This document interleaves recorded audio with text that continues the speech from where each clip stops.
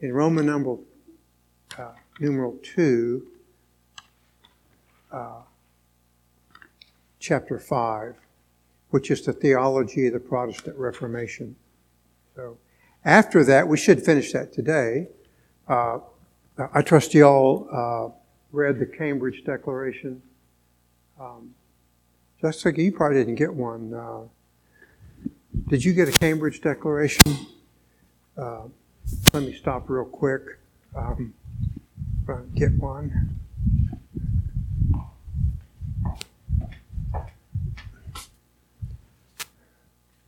Dude.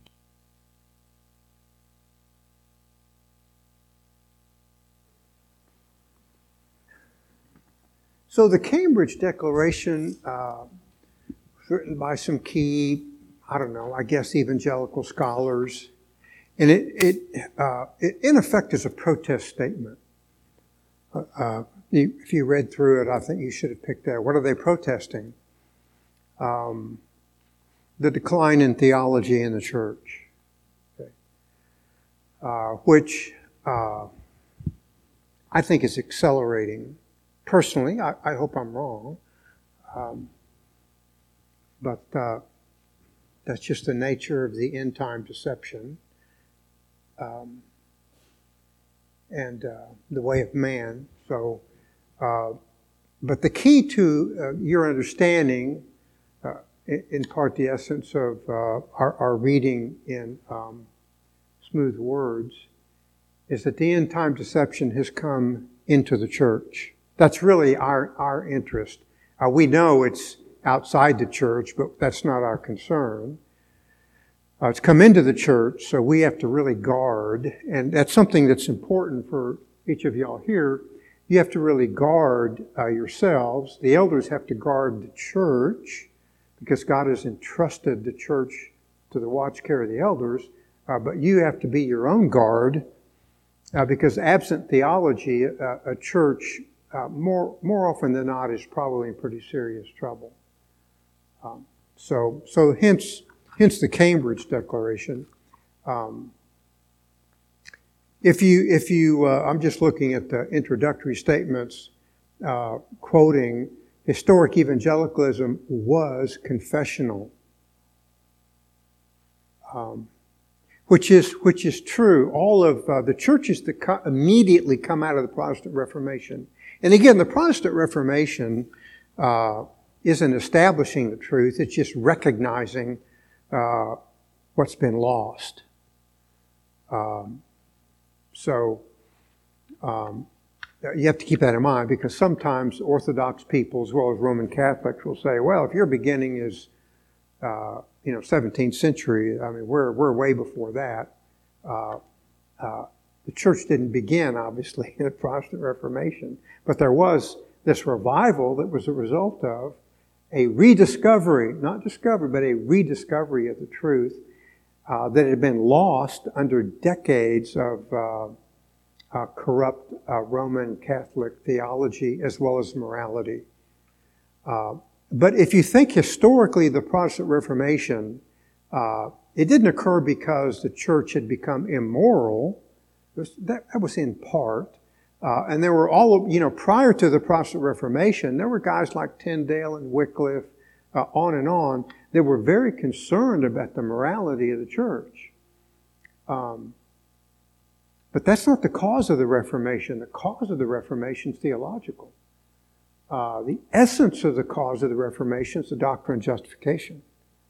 Okay? Because the Roman Catholic Church rejects that. If you ever have an occasion, it's really worthwhile.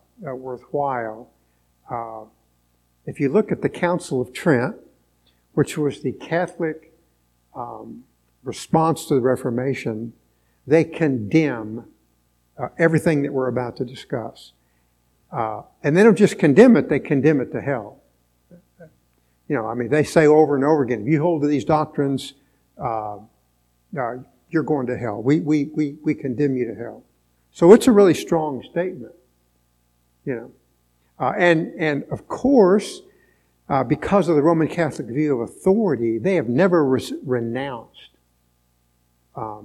the Council of Trent. So, Reformation, all of the Reformed creeds, and they're all in substantial agreement, except over what I would consider secondary issues like baptism and perhaps church government. Those are secondary issues, but they're all in unanimity over the understanding of redemption accomplished and applied. The Catholic Church obviously has to answer it. They did, hence the Council of Trent. But the Cambridge Declaration is concerned about the current state of affairs. Again, quoting, "Today the light of the Reformation has been significantly dimmed so that we have lost its meaning." Okay, people don't. If you were to ask the average Christian, your friend or whatever, Protestant Reformation mean anything to you? Do you understand the theology of the Protestant Reformation? They don't have a clue what you're talking about. Yeah, they just don't have a clue. Tragically, most churchmen don't have a clue. I don't know if you remember this, when we were talking about the doctrine of justification, one of our members had 3 or 4 children going to school in Stillwater at the university there. So he started calling around churches, and I said, "Roger, what you ask them is, can you tell me your view of the doctrine of justification?" So he calls 5 or 6 churches. They didn't know what he was talking about. One of the responses I love, "Well, we have contemporary music." Who cares? I mean, I'm not a big fan of contemporary music, but some of it's okay. But again, when you're talking to church leaders and they don't understand the doctrine of justification, that's my point here. The light of the Reformation is dimmed. And if you think of the motto of the Protestant Reformation, we've got it back on one of our windows: out of darkness, light. Okay? So the church had been in darkness, the light of the Reformation. So let's talk. I mean, we have the 5 solas: sola scriptura, sola gratia, so Scripture alone, grace alone; sola fide, faith alone. What am I missing? Solus Christus, Christ alone, and then to God alone be the glory. The key is not the label itself. The key is not the noun. We've talked about this, but it's very critical. Oh, I'm sorry, Mary. You probably didn't get one of those either. I didn't mean to overlook you. And I've got some more in back if someone wants another one. The key in terms of the Protestant Reformation is not Scripture, grace, faith, Christ, glory of God. It's the adjective alone. Okay? And that significantly is what we've lost.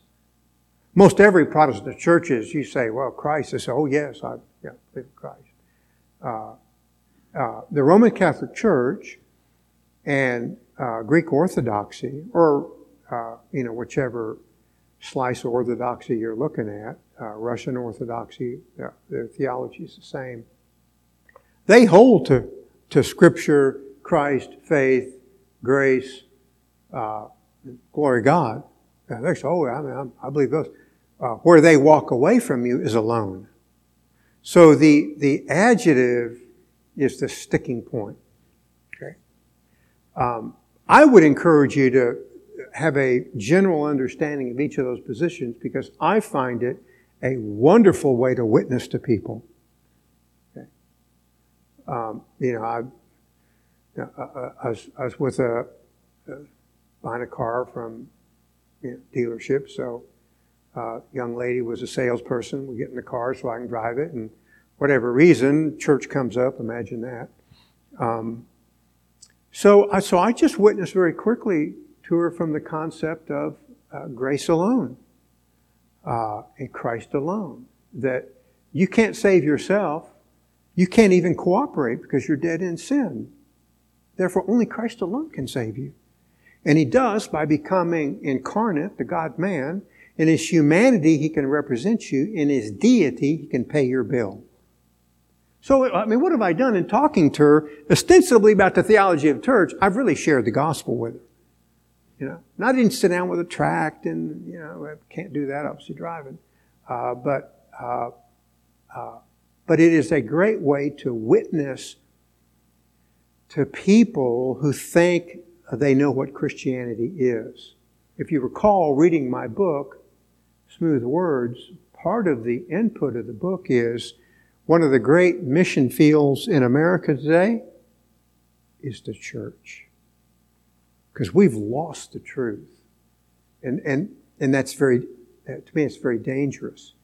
That, by the way, is why we see a resurgence in more and more music, drama in the church, people acting out parts. I don't have a problem with any of those things.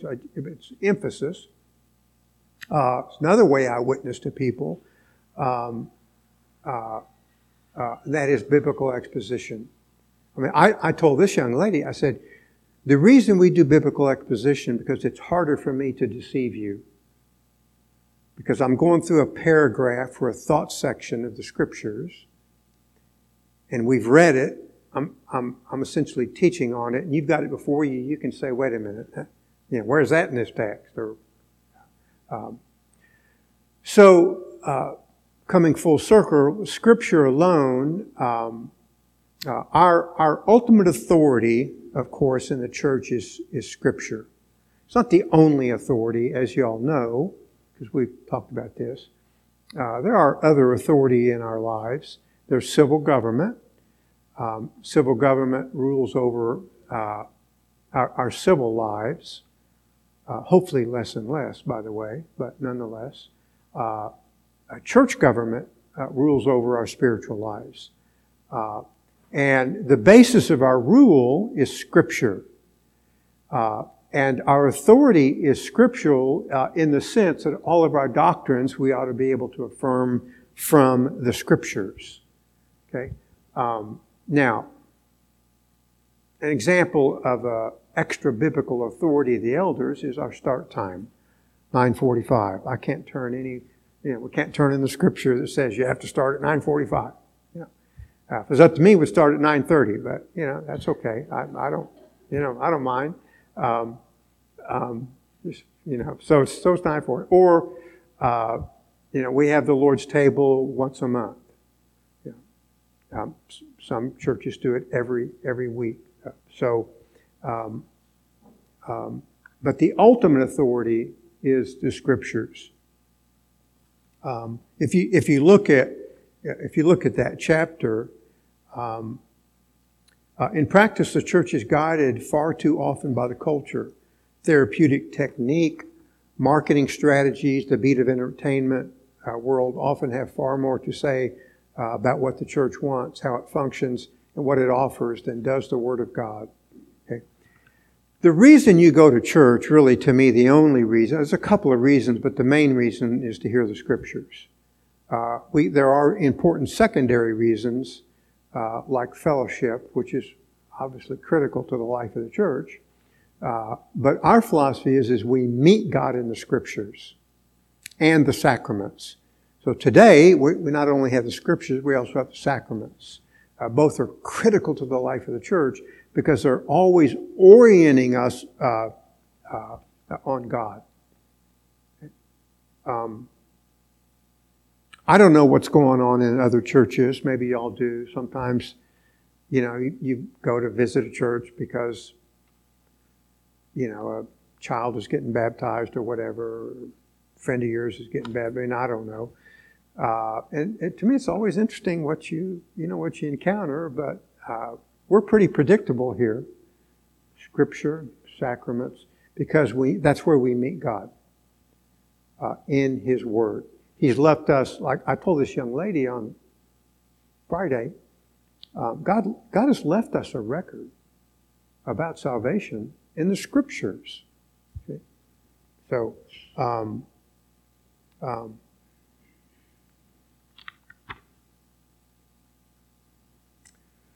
so that brings us to Solus Christus, erosion of a Christ-centered faith. Okay?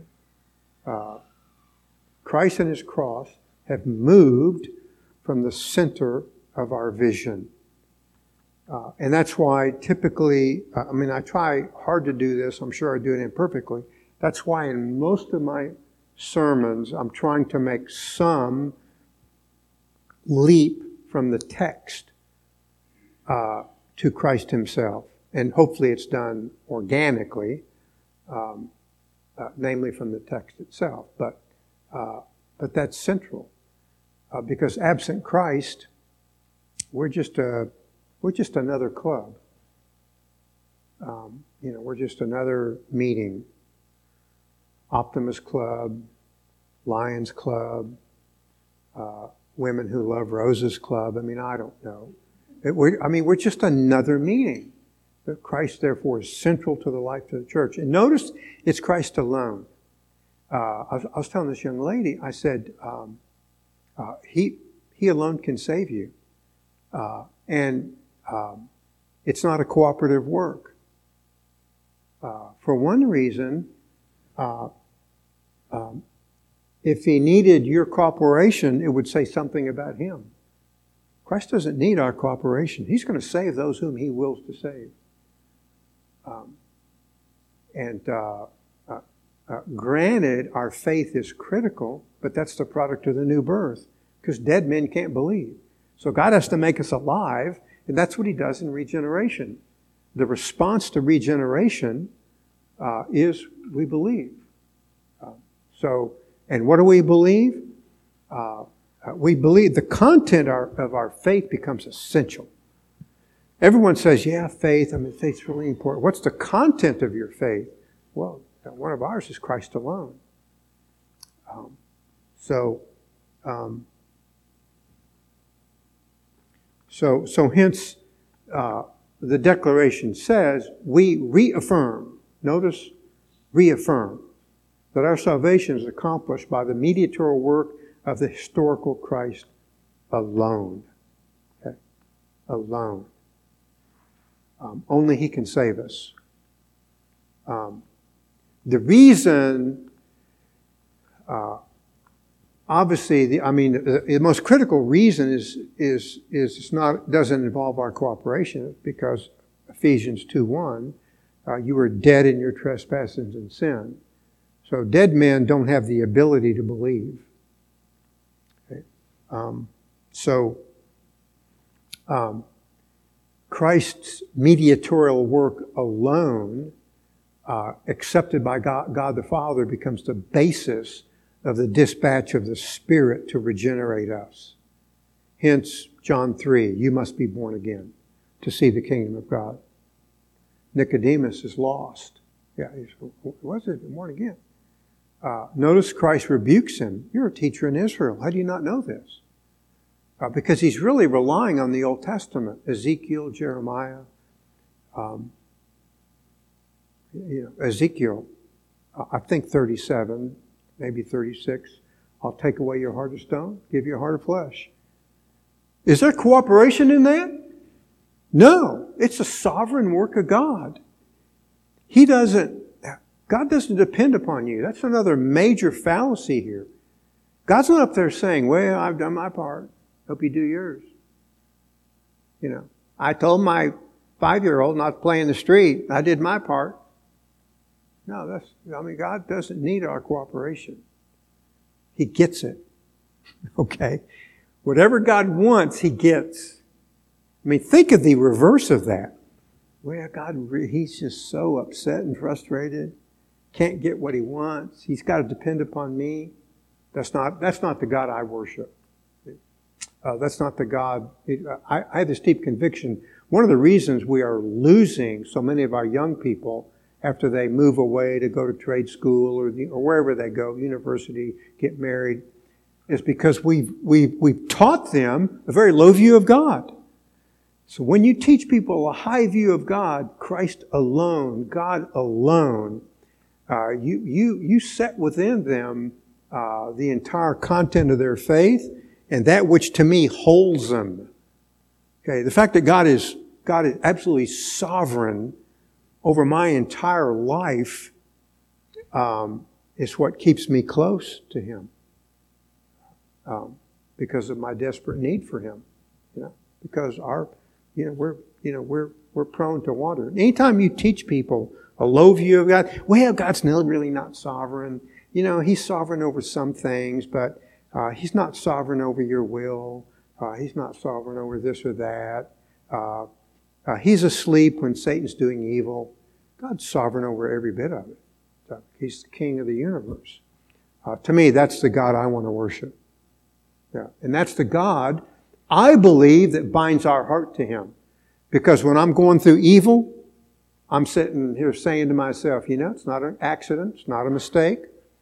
For something I need to repent of, I better get after it, repent. But if it's just, some other event, maybe a natural disaster or loss of a spouse or loss of a child, go through difficult times, it's the fact that while we're weeping, we can say, it's the will of God, therefore it's good. I don't know how it's good. I don't see how it's good. But if it's His will for me, because I'm a son, it's going to work out for good. Romans 8:28. That's the kind of God we need to be telling our children about. Because they're going to go through difficult times in their lives, as typically most adults know. Okay, so sola gratia, unwarranted confidence in human ability is a product of a fallen human nature. And it causes us to have a false confidence in our nature, which we shouldn't do. Our nature is fallen.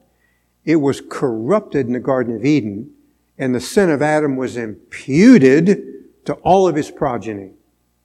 Okay? We owe our fallen condition. We owe the fact that we get the flu, we get cancer, we get fired sometimes, hopefully not. We get in car wrecks or whatever it is because of Adam. Okay? And our nature was corrupted in him. Hence, salvation is God changes our nature. This false confidence now fills the evangelical world, from the self-esteem gospel to the health and wealth gospel, from those who have transformed the gospel into a product to be sold, and sinners into consumers who want to buy it. And to others who treat Christian faith as being simply because of works. Okay? So, that's a false gospel. That's essentially that's a theology of orthodoxy and Roman Catholicism. You make yourself good and God accepts you. Can't make yourself good because you're fallen in Adam. But we don't preach those things. I'm not so sure we preach sin anymore. Don't talk about sin. It might turn people off. No, our hope is that Christ took the weight of our sin upon Himself and paid the bill. Sola gratia, grace alone. You can't save yourself. You can't cooperate with God. You can't work enough to secure His favor. You can't make yourself good. He's got to do that. That's what He does in regeneration, changes your nature. The declaration says God's grace in Christ is not merely necessary, but is the sole efficient cause of our salvation. Notice efficient cause. There are other causes to salvation. There's a preacher, there's a radio station, there's a billboard. Someone in your life that you loved and esteemed shares the gospel with you. Lots of causes, but the sole efficient cause is God. So in sola gratia, we're reminded, grace alone, we have no claim on God. He doesn't owe us anything but hell. He doesn't owe us a good time. He doesn't owe us, an easy life. So it's important to realize He saves us because of His grace alone. Pure sovereign act of His will. Recall back when I was going through Romans chapter 9, Jacob I loved. Esau I rejected. I kind of like Esau. He liked to deer hunt. I like deer hunters. Okay? He liked the outdoors. Okay? He liked to go striper fishing. That's the kind of guy I can sit down and talk with. Jacob? I don't know, man. That guy's a cheater and a thief. I mean, but, God does the picking and the choosing. We don't like that, but that's the nature of God. Of course, God doesn't leave it there. He's gonna transform Jacob. It's kind of where we are in Genesis right now. And it's a painful transformation for Jacob because of what he did. Nonetheless, we have here, we reaffirm that in salvation we are rescued from God's wrath by His grace alone. Okay? So sola fide, faith alone. Justification by grace alone, through faith alone, because of Christ alone. So you see here the interconnectivity of all of these things. Grace, Christ, faith, really Scripture, because where do we learn about Christ? Scripture. Where do we learn about faith and what faith is? Scripture. Okay. And hence,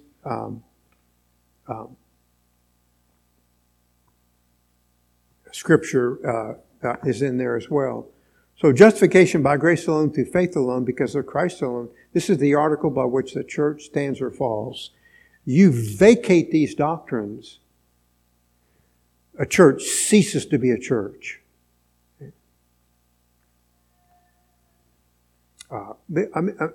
This is a church not because we have a sign out front, okay? Because we call ourselves a church. It's church because of the doctrinal content of our faith. And that, I think, is one of the disconcerting elements of what's occurring in evangelicalism today, that we are buying into the notion of, we really can't teach theology because theology is divisive and that'll drive people away. That's not my call. We have to obey the Scriptures. We have to proclaim the Scriptures. Okay. To me, all of these things are inextricably linked together. And if you unravel one, you begin to unravel them all. And by the way, the book that you're reading, that we will begin next week, the Lord willing, 5 Points of Calvinism. There's always churches that say, well, I can buy into 3.5 of them. I can't handle, 1.5, hear that a lot. Sometimes people say, well, we're 4-point Calvinistic. Well and good. I just tell people that once you unravel one, you unravel them all. Because that's how linked they are together. That's really the point of this. All of these elements, particularly with the adjective alone, you take away the adjective, you unravel them all. Okay? Let's just play the devil's advocate. God can't do anything in my life unless I let Him. Stop and think about that. That says a lot about me, and it says a whole lot about what God can or can't do. If God has to wait around for me or depend upon me, He may be a powerful person. He may be Captain America, but He's not the God of the Scriptures. And that's what people have to confront. Sometimes painfully we have to tell people, I appreciate the fact that you're a spiritual person. Because I get that a lot. Sharing your faith, Phil, I'm a real spiritual person. Well, I try not to roll my eyes, but that's not the issue. So the issue is, are you a biblical person, rooted and grounded in Scripture, that points to Christ alone, faith alone, Scripture alone, grace alone. So Again, the declaration, justification by grace alone, through faith alone, because of Christ alone. And the church stands or falls on this. The gospel declares what God has done for us in Christ. It is not about what we can do to reach Him. Okay? Because the chasm is insurmountable. You can't breach that chasm. Only God can create the bridge over it through, and He does it through Christ alone. Okay? So, I may be the greatest long jumper in the history of the world. Doesn't matter if you're trying to jump the Grand Canyon, because you ain't going to make the other side. So it is what God has done for us in Christ alone. Okay? So soli Deo Gloria, to God alone be the glory. So He gets all the glory. Again, the loss of God's centrality in the life of the church today is common and lamentable. It is this loss that allows us to transform worship into entertainment, gospel preaching into marketing, believing into technique, being good into feeling good about ourselves, and faithfulness into being successful.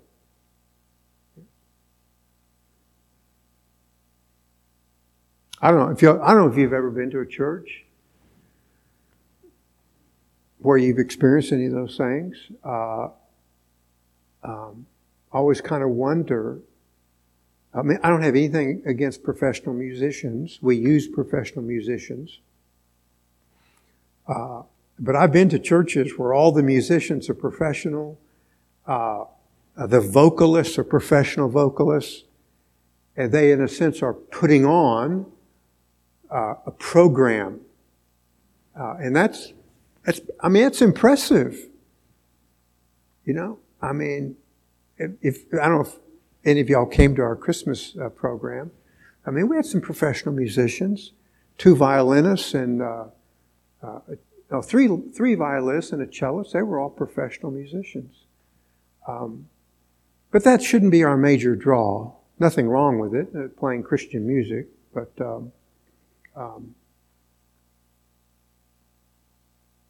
lot of churches want you to feel good about yourself. It's not really our calling. To me, what makes you feel good about yourself is what God did for you in Christ. And by and large, one of the great subversions of the faith, I believe, is we've become a feeling generation. I feel about something. I don't have anything against feelings. I'm a human being too, have emotions too, but it's the objective reality of what Christ did. So that my feelings are secondary. They're not causative, they're secondary. And over time, I believe when you tell people the majesty of who Christ is and the majesty of what He did for you, at some point, their feelings are going to engage. Unless they haven't been regenerated. It's just important to recognize that. And we are beyond being a feelings-oriented people. We are an empirical people, and there's nothing wrong with the feelings. There's nothing wrong with empiricism. You know, a basis of science. It's not the sole basis, to be sure. But there are people who are going to drive by and say, "Ain't enough cars in that parking lot. I ain't going in there." Can't be very good if there's only 12 cars in the parking lot. So, but that's not it's not my job to fill a parking lot. It's my job to proclaim the Scriptures. So the declaration says we reaffirm our focus on God in our worship. rather than the satisfaction of our personal needs. We affirm that because salvation is of God and has been accomplished by God, it is for God's glory and that we must glorify Him always. Okay. I must talk very quickly about of God. Probably the best theologian on this is, not the only, sure, but certainly one of the clearest is the Apostle John. John 1:13. Okay? Who were born not of the will of the flesh, nor the will of man, but, listen for the prepositional phrase, but of God. Okay? That prepositional phrase means He alone is the sole stage in the drama of our redemption. If you recall back a couple of weeks ago when we were talking about the effects of the new birth, 1 John, first epistle written by John, first epistle of John, over and over again in that epistle, in fact on 10 occasions, he uses the verb have been born. Completed action in past time, continuing results to the present. The completed action in past time is the new birth. We were born of God. And over again, he uses that exact verb, born, and the exact prepositional phrase follows it, of God. It doesn't say born of God and our human will. It's born of God, because only He can birth us. It's like the natural metaphor. The birth of a child is not caused by the child. Okay? External to the child. Okay? So, in our regeneration, it is, of God. We love because we've been born of God. We don't commit apostasy because we've been born of God. We believe because we've been born of God. All that's in First Johannine epistle of God. You start adding, well, yeah, but born of God in the church and the sacraments and your works, you got to be a good person. You corrupt. You've just corrupted. You're elevating yourself. And the moment you elevate yourself, God begins to decline. At some point, God leaves. So it's important to have good theology. So we must glorify Him always. And so in the Cambridge Declaration, the last chapter is a call to repentance and reformation.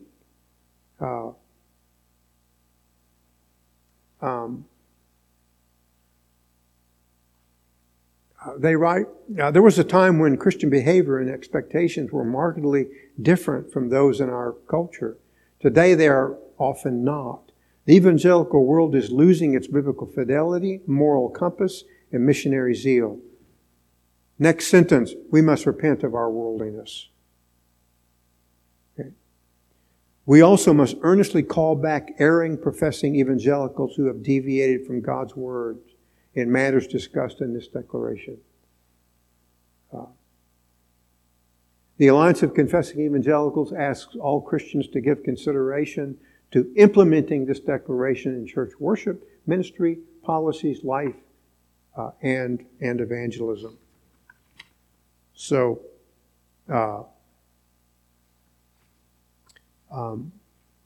James Boyce says, each of the great solas is summed up in the fifth Reformation motto, Soli Deo Gloria, meaning to God alone be the glory. So let's turn very quickly to Romans chapter 11.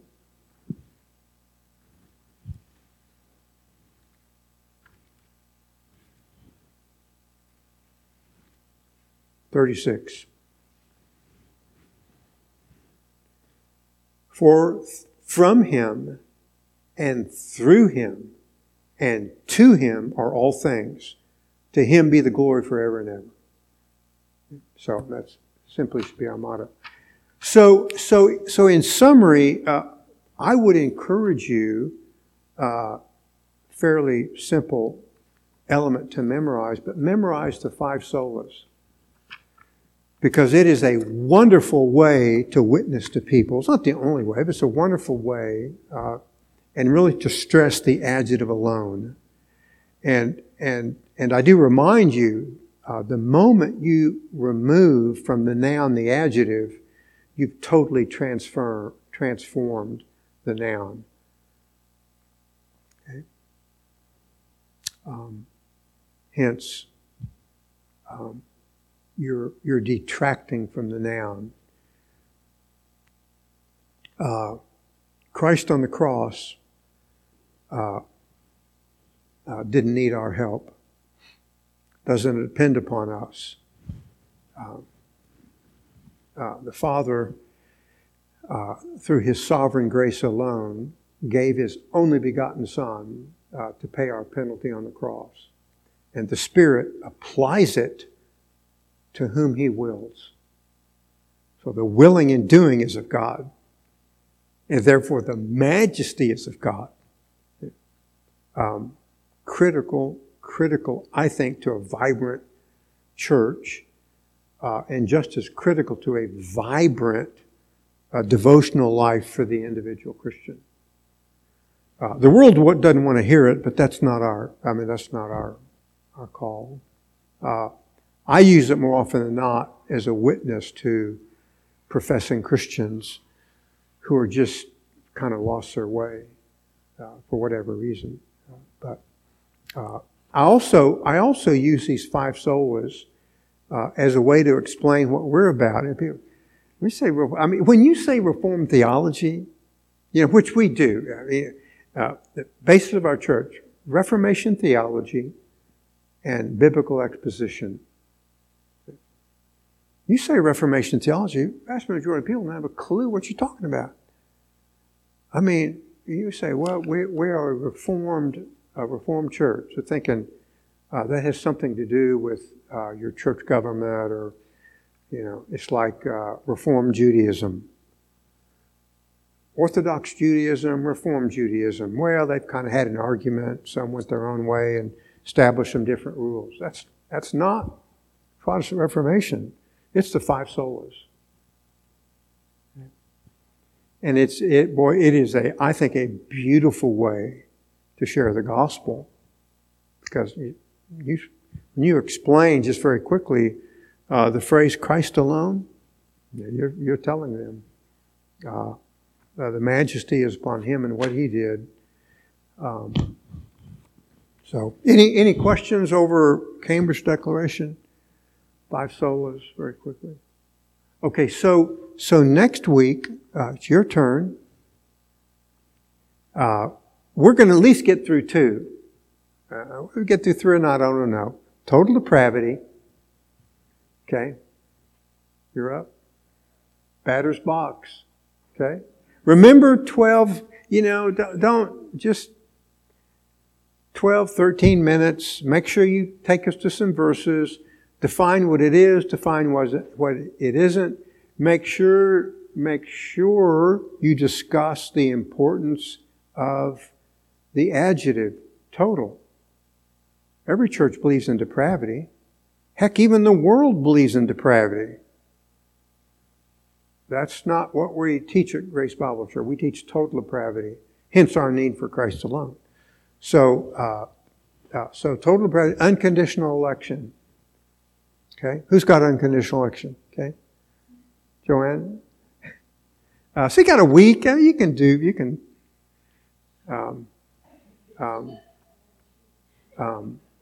Make sure, Joanne, you talk about the importance of the adjective unconditional, because that's where people with conditional election. Yes, God elected me based on the fact that I chose Him. I believed in Him. He looked down the corridors of time and saw that I was going to believe, and He chose me. It's not what we believe. Unconditional election. So, So anyway, we'll see how far we get. Let's close in a word of prayer. Our Father, bless us in the majesty of to God alone be the glory. May it be a defining element in our lives. May it drive us and move us so that we might give God the glory in all things. And in the words of the Puritans, enjoy Him because of what He's done for us. And these things we ask in Christ's name, amen.